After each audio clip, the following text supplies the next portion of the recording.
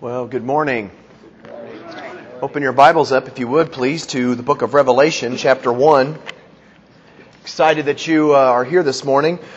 Want to continue looking with you at this first verse in the book of Revelation. And it's loaded. It's loaded with, just loaded with truth. I don't know how it is for you, but again, when I was in high school, there was a guy down the road, and he is no longer living. He got cancer. Okay, he was a Christian, and I remember back in high school, I went through a time. It was in the 80s when everyone, I don't know if you remember this, everyone thought the world was going to end.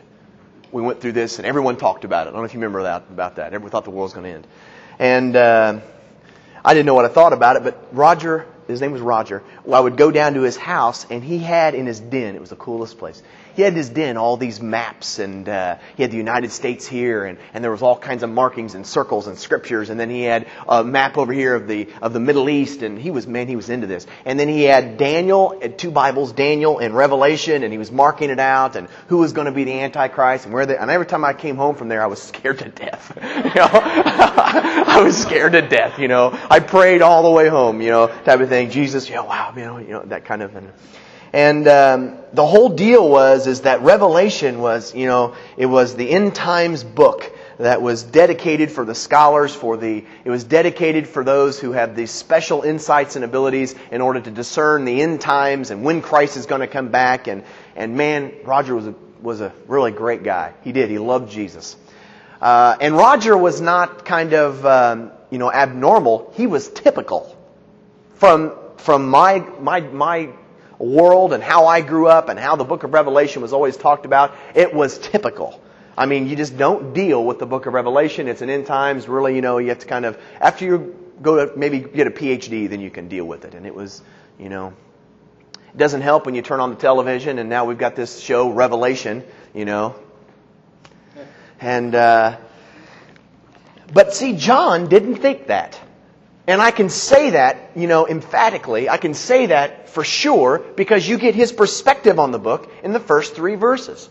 Okay? And we've been looking at that. The book of Revelation is a prophecy. I mean, you have that. Even he calls that this book of prophecy in verse 3. He said, "Blessed is the one who reads the words of this prophecy." It is a prophecy. By the time you come down to chapter 21, you have Jesus referring to it. You have the angel referring to it. Hey, take to heart the words of this prophecy.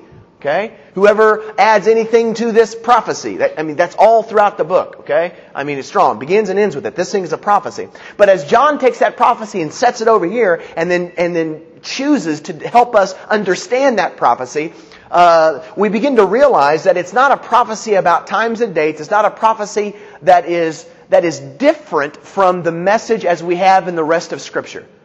Let me say that again. This book, this prophecy, is not different than other prophecies that we have in terms of content. Folks, I really believe that. I really believe because it's that comes out of his language in these first 3 verses. These first 3 verses are the words that are given before the prophecy. And they are meant to set boundaries on how we are to receive this prophecy. The first opening statement begins with the word revelation, which is where we get the title. It is the revelation of Jesus Christ. And the word revelation is probably best understood, I believe best understood, most scholars will agree with this, that the word revelation is best understood as an unveiling. It is an unveiling of Jesus Christ. And every time you confront or every time you come in contact with or you see Jesus in this revelation, He is unpacked. He's not just, John, I can't find a place where he says, "Oh, there's Jesus." It doesn't say that.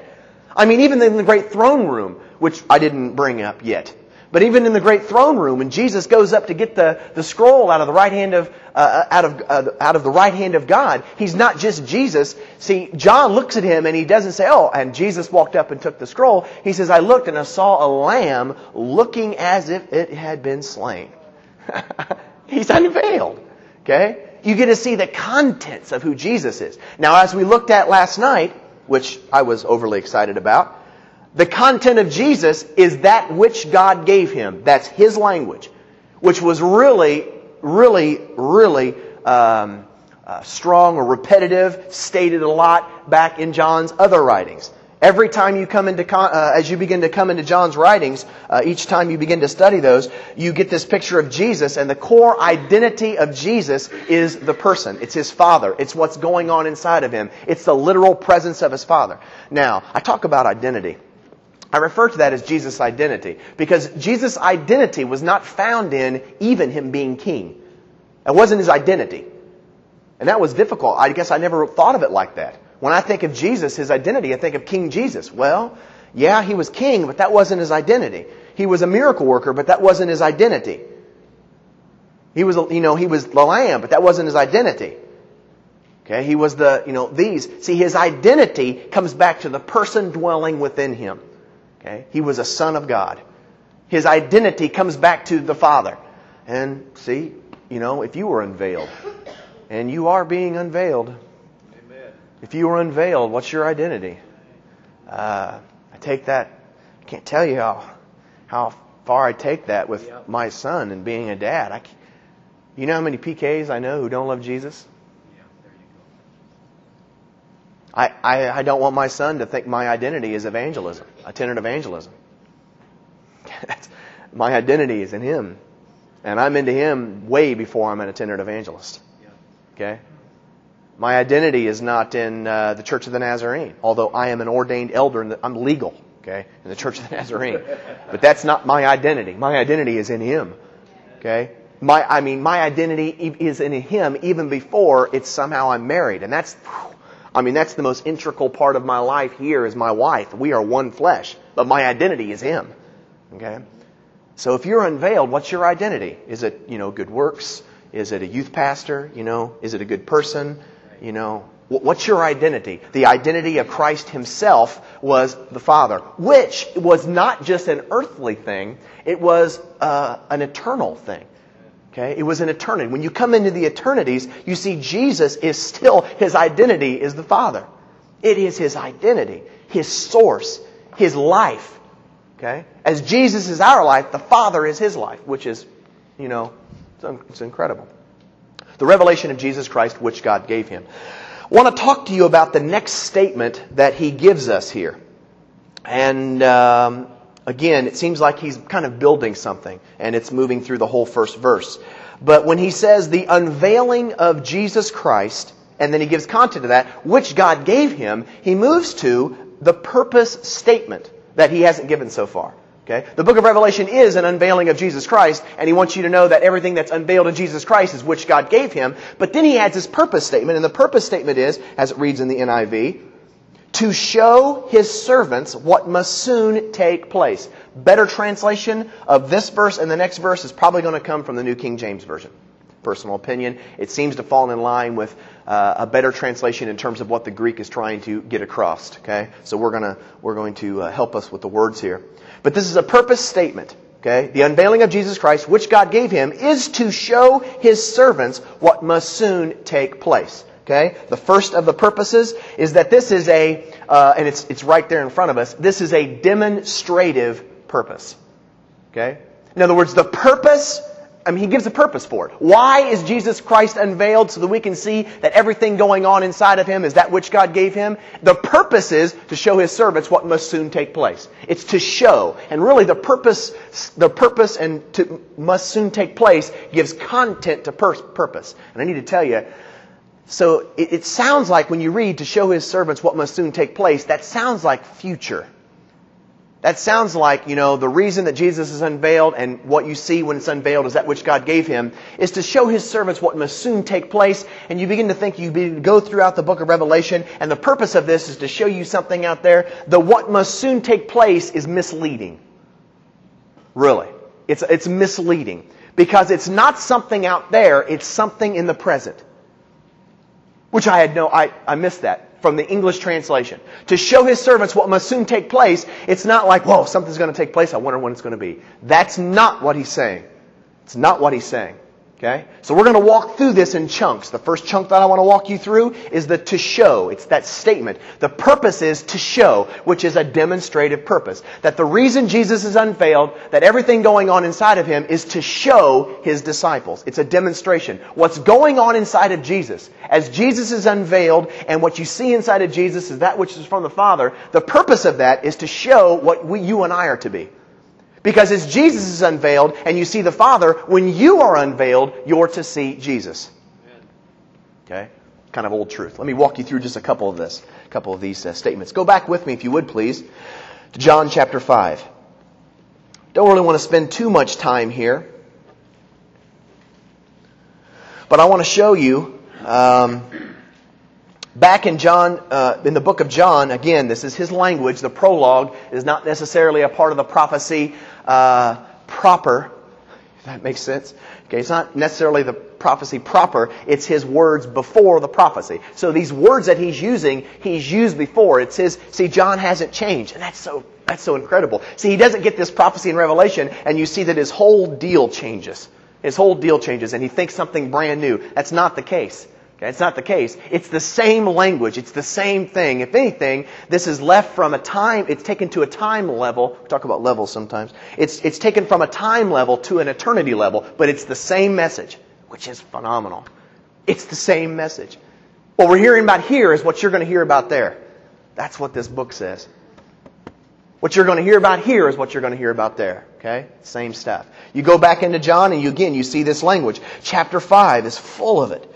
Chapter 5 is full of it. And we looked at this, and you've heard this before, so easy to go through. Chapter 5 is the setting where Jesus comes into the temple, and he heals on the Sabbath, and he commands someone to pick up his mat and walk on the Sabbath. The Jews find out that it's him, and they begin to persecute him. The idea of persecution is not casual. It's they're going to try to take his life. I mean, they were going to try to take it before.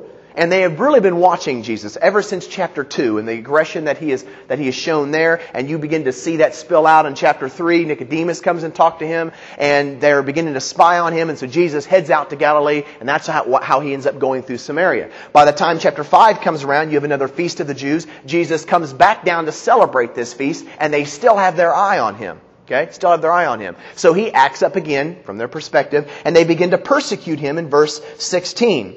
So because Jesus was doing these things on the Sabbath, the Jews persecuted him. So Jesus gives his first response to that persecution. Again, it's his identity. It's his identity. Okay? He comes back to his identity, the very source of who he is, how he is identified. When you come down to the very existence of who Jesus is, okay, it's the Father. What's going on inside of him. Okay? What's causing him to do what he does. That's what he says. Verse 17. Jesus said to them, "My Father is always at work." Okay? My Father is still at work, which is going on inside of Jesus. And so he concludes, "To this very day, and I too am working." Okay? You want to know why I healed that man on the Sabbath? It's my Father. He's working. He's working still. And of course, they don't like that language. And so they begin, verse 18, they begin, For this reason, the Jews tried all the harder to kill him. See, they're going to kill him before, but now they're really going to kill him. Tried all the harder to kill him. Not only was he breaking the Sabbath, but now he's even calling God his own Father, making himself equal with God. In other words, Jesus is identifying himself with God's work. He's taking his works and putting them on the plane of the Father. Wouldn't that be something if that could be my ministry? I'm not talking about you. Wouldn't that be something if that could be my ministry? This summer, as I stand before 1,500 teenagers, let me go a little bit more personal. I've always been nervous about being a dad. And I caught myself saying, this rather recently, a few months ago, Jesus, just raise him. And he said, that's what I planned to do all along. That my raising is no different than his raising. That I don't need Jesus to come down separate from me and come in my fifth wheel and watch him.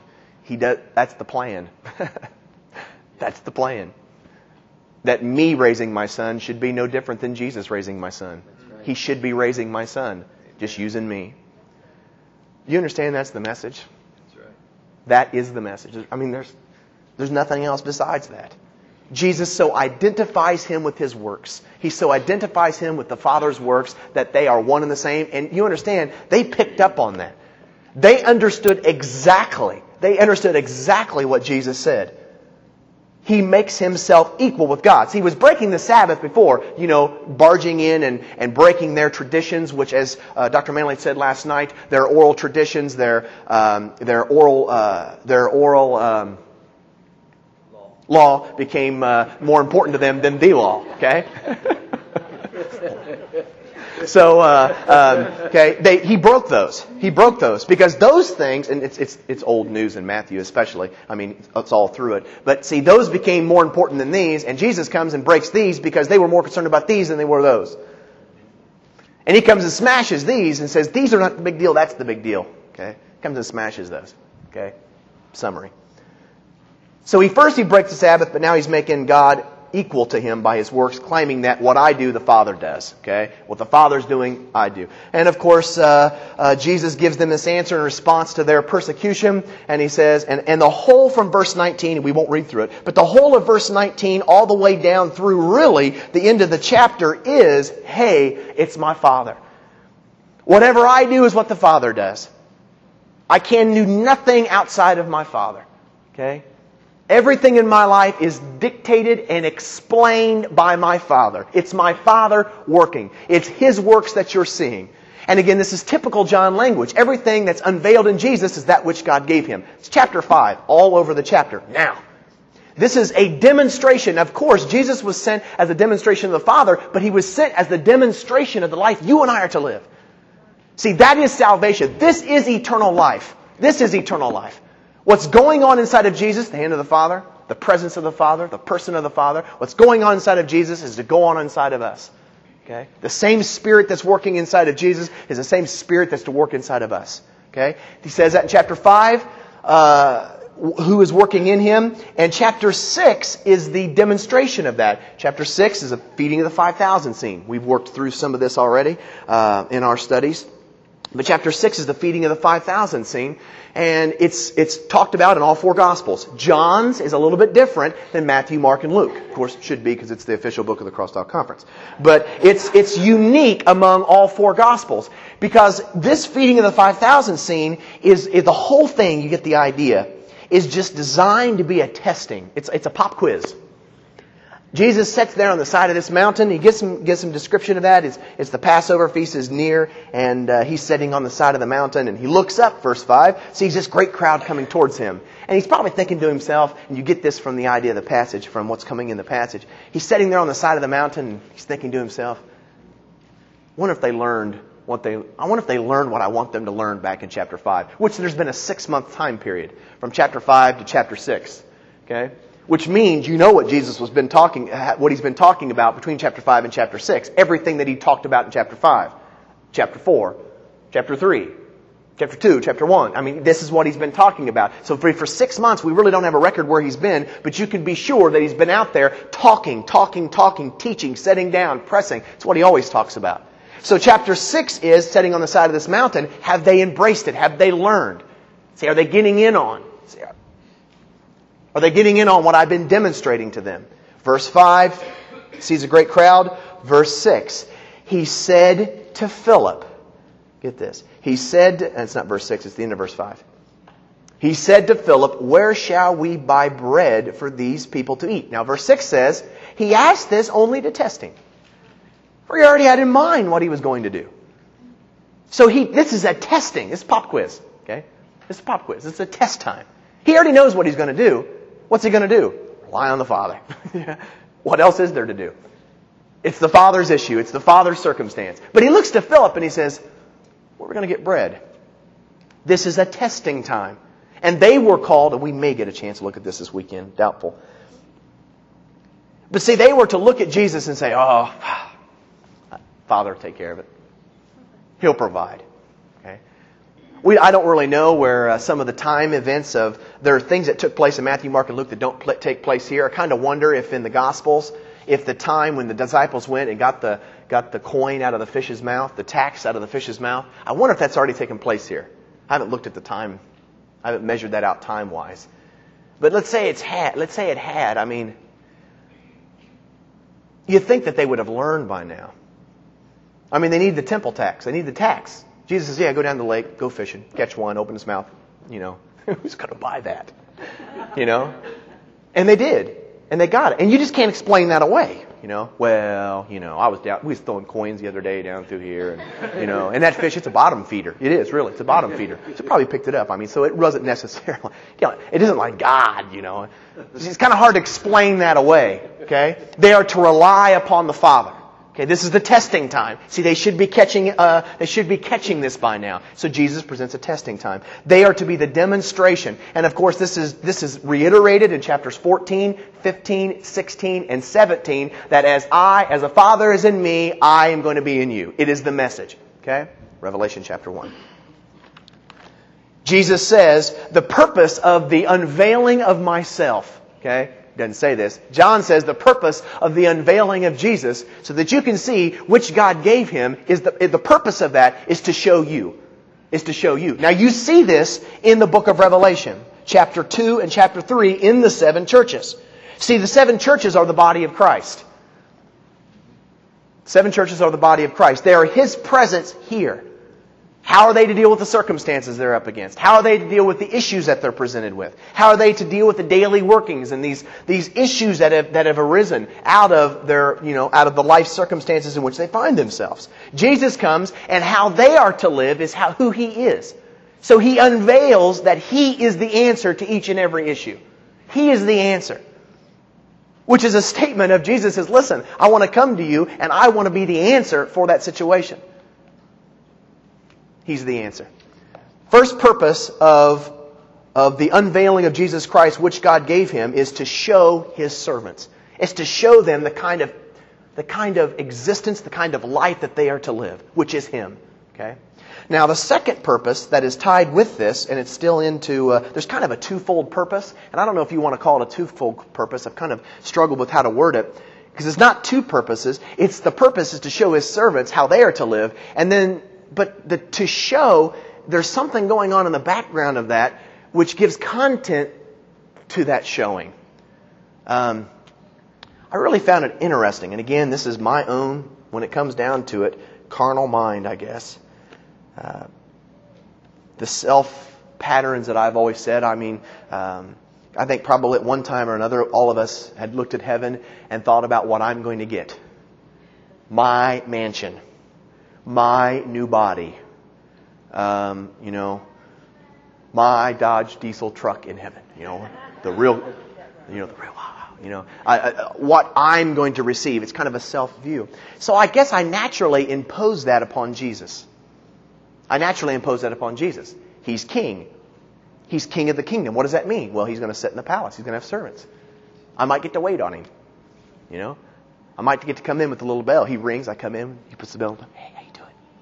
And I get to go out, and He walks around, and He has the nicest cars, and He has chauffeurs. That's just kind of how I thought of kings. I mean, that's kings here. Okay. Found it interesting that doesn't fit, though, with the style of life that Jesus lived, which is the style of the kingdom. Now, remember, everything we find in Revelation is not just an earthly style. It is an eternal style.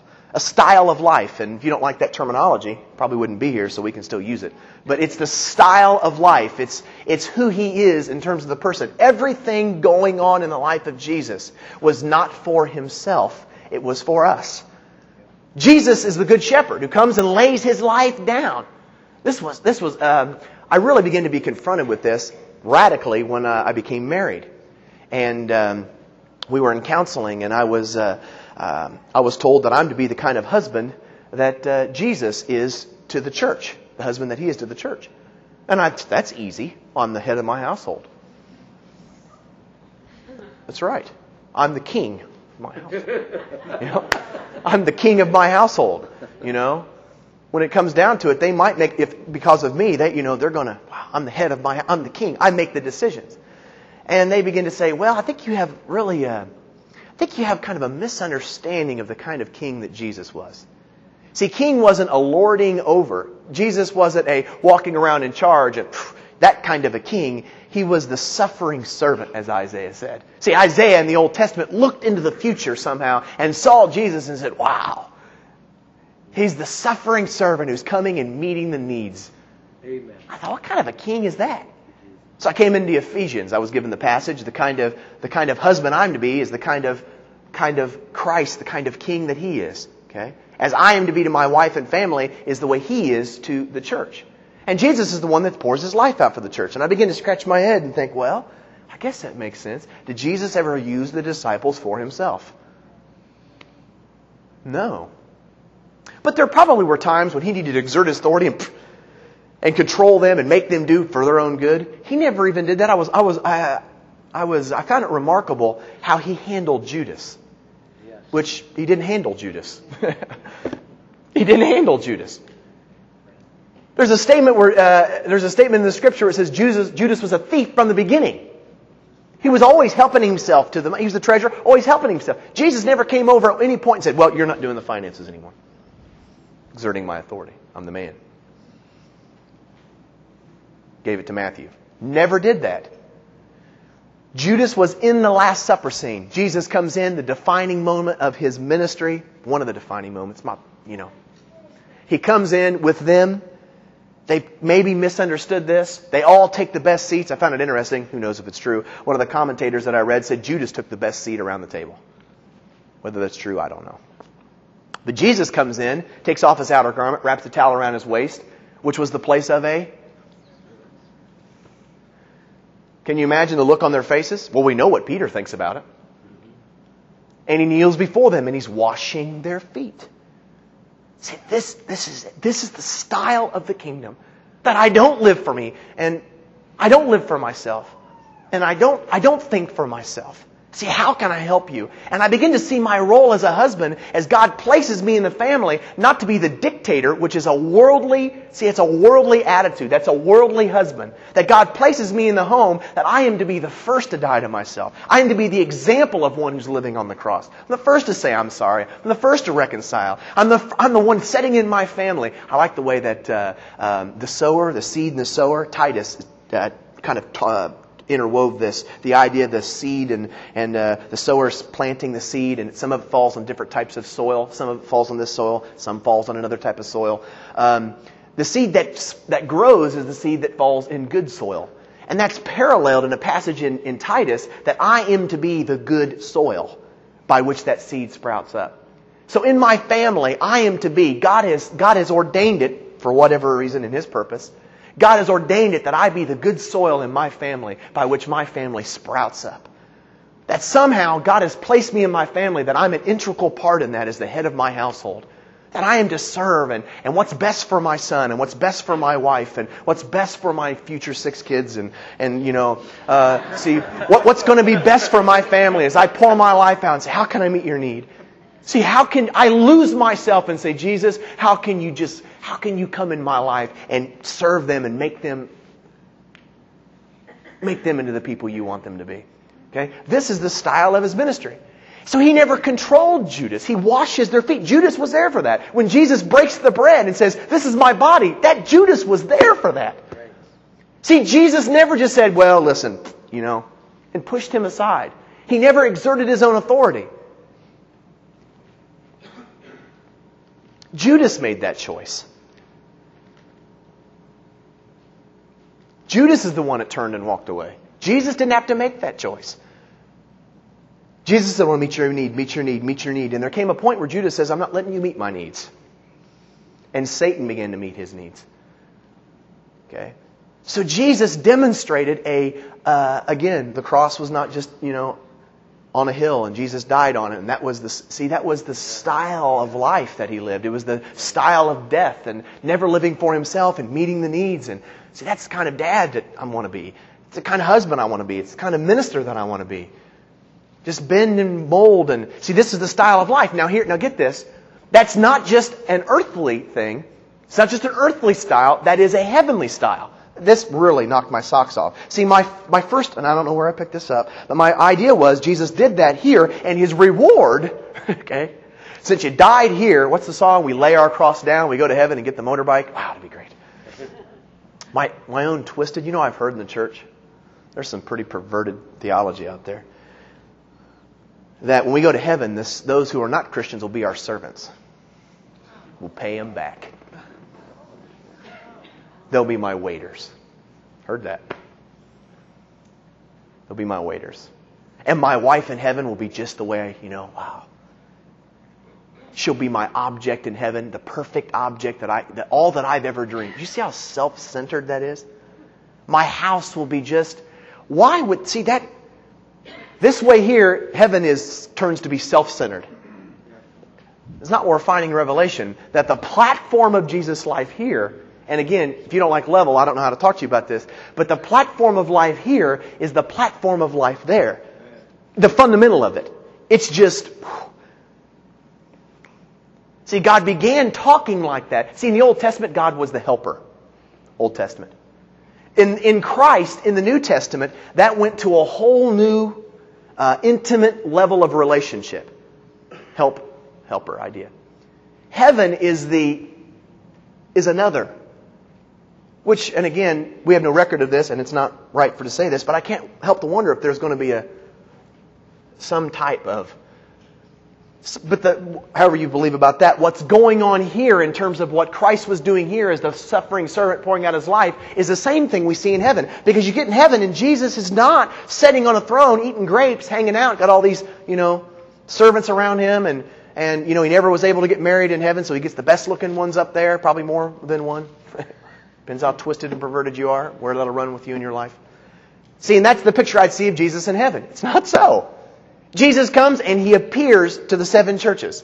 And when He unveils Himself, everything that's unveiled is that which God gave Him. And the purpose is to show them it's the demonstration of how they are. And so His revealing, which is unveiled in Him, His unveiling, what is unveiled in Him is for their purpose, not His own purpose. That came out jumbled. When Jesus comes to these 7 churches, when He is unveiled and you see that which God gave Him, the identity, which His very source of Himself is the Father living within Him, still in heaven, or eternity rather. When that is unveiled, it's not for His own purpose, it's for their purpose. It's for their benefit. And as you begin to go through the book of Revelation, you find over and over the entire existence of Jesus is all about us, still. In fact, I found it interesting in heaven. Guess what Jesus is doing right now? Sitting at the right hand of the Father doing what? Still wrapped up in us. Because that's the nature of the Father. Which tells me, see, if I am Jesus to my world, I know what that's going to look like. I know what that's going to look like. How can I meet your need? That's right. Which is not just an earthly thing, which tells us, see, if you're not into that here, you really, seriously, and this is not just joke language, you're going to hate it there. You're going to get there and say, wow. See, the reason they didn't go to the party is it wasn't a party to them. That's right. That's exactly right. They wanted to go golfing. They wanted to go to the other party, where there's wailing and gnashing of teeth, arguing and bittering, grabbing for yourself. That's the real party. It's just an expansion. That eternal is an expansion of what we're getting in on here. Okay? To show His servants. Now, what is He going to show them? He gives content to what He's going to show them, or at least direction to what He's going to show them. It's a demonstrative purpose and it's a cross-style purpose. It's the style of the life that He lived purpose. Okay? What's being revealed in the book of Revelation. It has not changed from here to there. Isn't that reassuring? It's not changed from here to there. It doesn't go to die to yourself, self-style. Okay? It doesn't go die to yourself, never live for yourself. Here, live for yourself in an eternal setting, in a whole, it's the same here as it is there. But He gives content to this. He says to show His servants, okay? To show His servants, and then He adds this, what must soon take place. The take place is what must happen. That's kind of easy. It's self-explanatory. What must soon take place or what must happen. The word must gives the idea of the necessity of it. It's absolutely necessary. Okay? It's absolutely necessary. It's not just, He's not going to show His servants what's going to take place. He shows His servants what must take place. This is absolutely necessary. It is a must. And you can go through the New Testament, trace that word, and we have. And so you've heard that. But it's an absolute necessity. What He is revealing, the unveiling of Jesus Christ, which God gave Him to show us, is absolutely a must. It is absolutely certain. There is no question on this. What He reveals for you in your life, as God unveils Himself to you, and the truth that He reveals to you, is not conditional. See, when God comes and reveals truth in a service like this, and man, there's something to be said. I've found myself at times wanting to apologize or wanting to give. We did this one year, as a matter of fact. Give this disclaimer. If you don't want truth for your life, leave. Okay? If you don't want to be confronted, because you're responsible for that truth. Somehow you can't get away from that truth. The word of truth that comes to you, it hangs around you. It'll wake you up in the night. It'll bug you. It'll be after you for the rest of your life. Because you have no decision. You have to respond to the truth that's given. It's an absolute certainty. But I found really interesting, is we would all agree with that. That the truth of Jesus and how He confronts us and reveals Himself to us, and we see the Father's plan inside of Him, that's to be the plan in us, is an absolute certainty. That's pretty understandable. But He adds the word soon to this. Take place, must, and then He adds the word soon. And the word soon doesn't mean I'm going to reveal truth to you and that you absolutely must respond to that soon. Okay?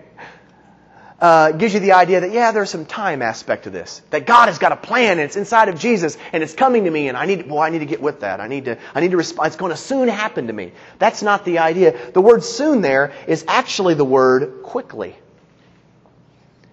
Now hear this. It's actually the word quickly.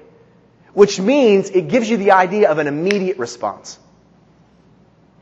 That when Jesus unveils truth to us, when He unveils Himself, we see that which God gave Him, which is given to us. The response is never to be a delayed response. There's absolute, you have to do this now. There's urgency to this, is how one commentator put it. There's urgency to this revelation. So when God reveals truth to you in a service, or God reveals truth to you in your life, see, you need to respond to that because there's purpose in that. There is eternal consequences to that. That God is wanting to do something in your life that is absolutely crucial and essential, not just here, but there. I found it interesting that in the 7 churches, Jesus comes and He reveals Himself. At the end of each of those churches, He always says, to him who has an ear, let him hear. And He talks about eternal consequence. That changes things in my life. See, I have thought, well, that didn't mean much. I mean, it's not like it's going to change my destiny. I'm not perfect. Sometimes I'll respond to Jesus. Sometimes I'll say, flip off. I mean, I still love Him. I'm going to go to. It's not going to matter about there. I mean, come on. See, I wonder what would happen if, say, Joseph thought that way. The urgency. He's lying in bed, frying. There was no air conditioner. He's hot. Angel appears. So, get up. Take the child. Go to Egypt. He's like, good night. Angel goes away. Mary wakes up. What was that? It's that angel again. He's been coming around. It's an angel of the Lord. Well, what's wrong? What do you want? We got to go to Egypt. Oh, just lay back down. Go tomorrow. It's a long day. I'm exhausted. I'm tired. Imagine if that would have been. What if the response would have been delayed? God would have intervened, sure. But boy, that would have changed Joseph.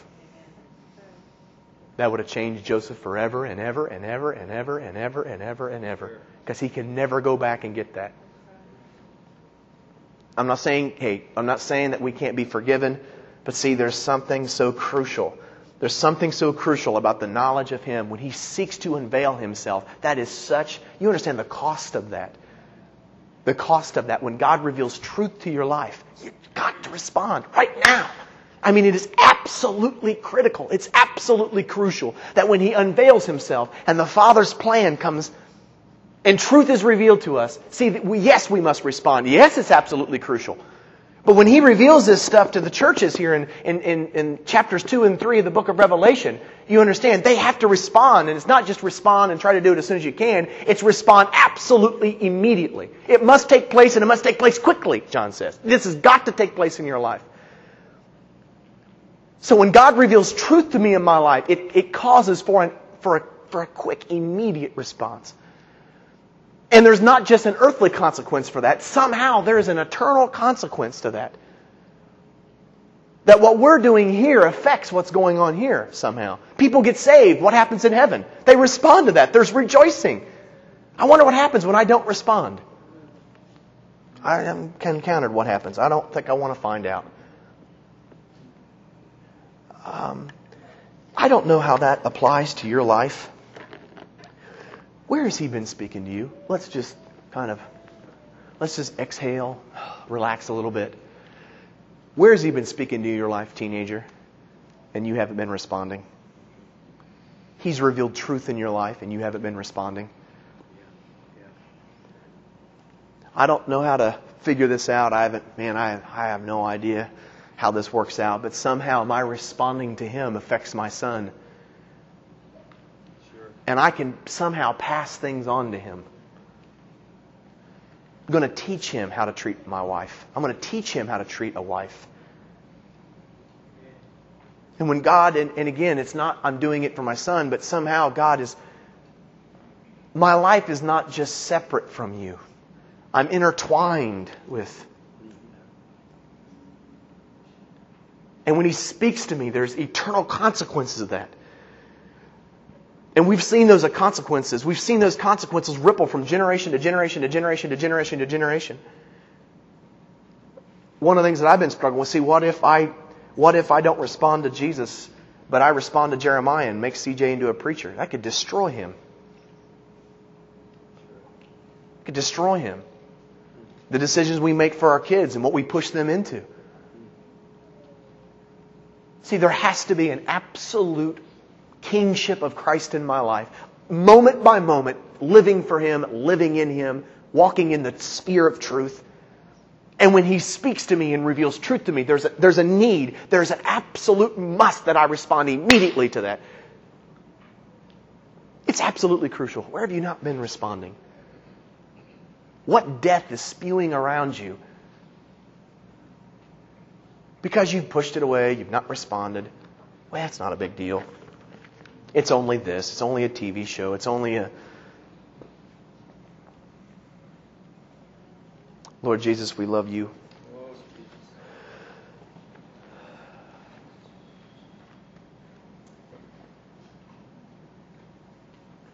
That's why I got saved in 1995. I realized for the first time that You weren't a mean, angry God that was wanting to manipulate me and control me and use me as a servant for Your purposes. You were trying to save me. You were trying to save me from myself, Jesus. And there are some things going on in my life that are absolutely so destructive, that are so significant to my life and the lives of those around me, that when You reveal truth, it is a must that I respond. And I'm finding that it's beyond the actions. Joseph taking Jesus to Egypt was beyond just the action of hauling a baby to Egypt. It was an embrace. There was a spiritual significance to that. There was a relationship to that. There was a fatherhood that had, an earthly fatherhood that took place there. There was something significant in that, not only for Joseph, but for Jesus. Speak loud enough so I can hear You. And when you speak, Jesus, let me respond. I don't want to resist that. The consequences are too great. I want to be the unmarred demonstration. I want to be the unmarred hand. I want to be the untouched hand, the unhindered hand of You in my world. I don't want to resist that for selfish desires. I don't want to bend it. I don't want to curb it. I don't want to use it. When You speak, when You want to flow, don't let me hinder that flow. I want to worship You, Jesus. Open our eyes to the truth of Your word, and this morning, and when You speak, we'll respond. When You speak, we'll respond.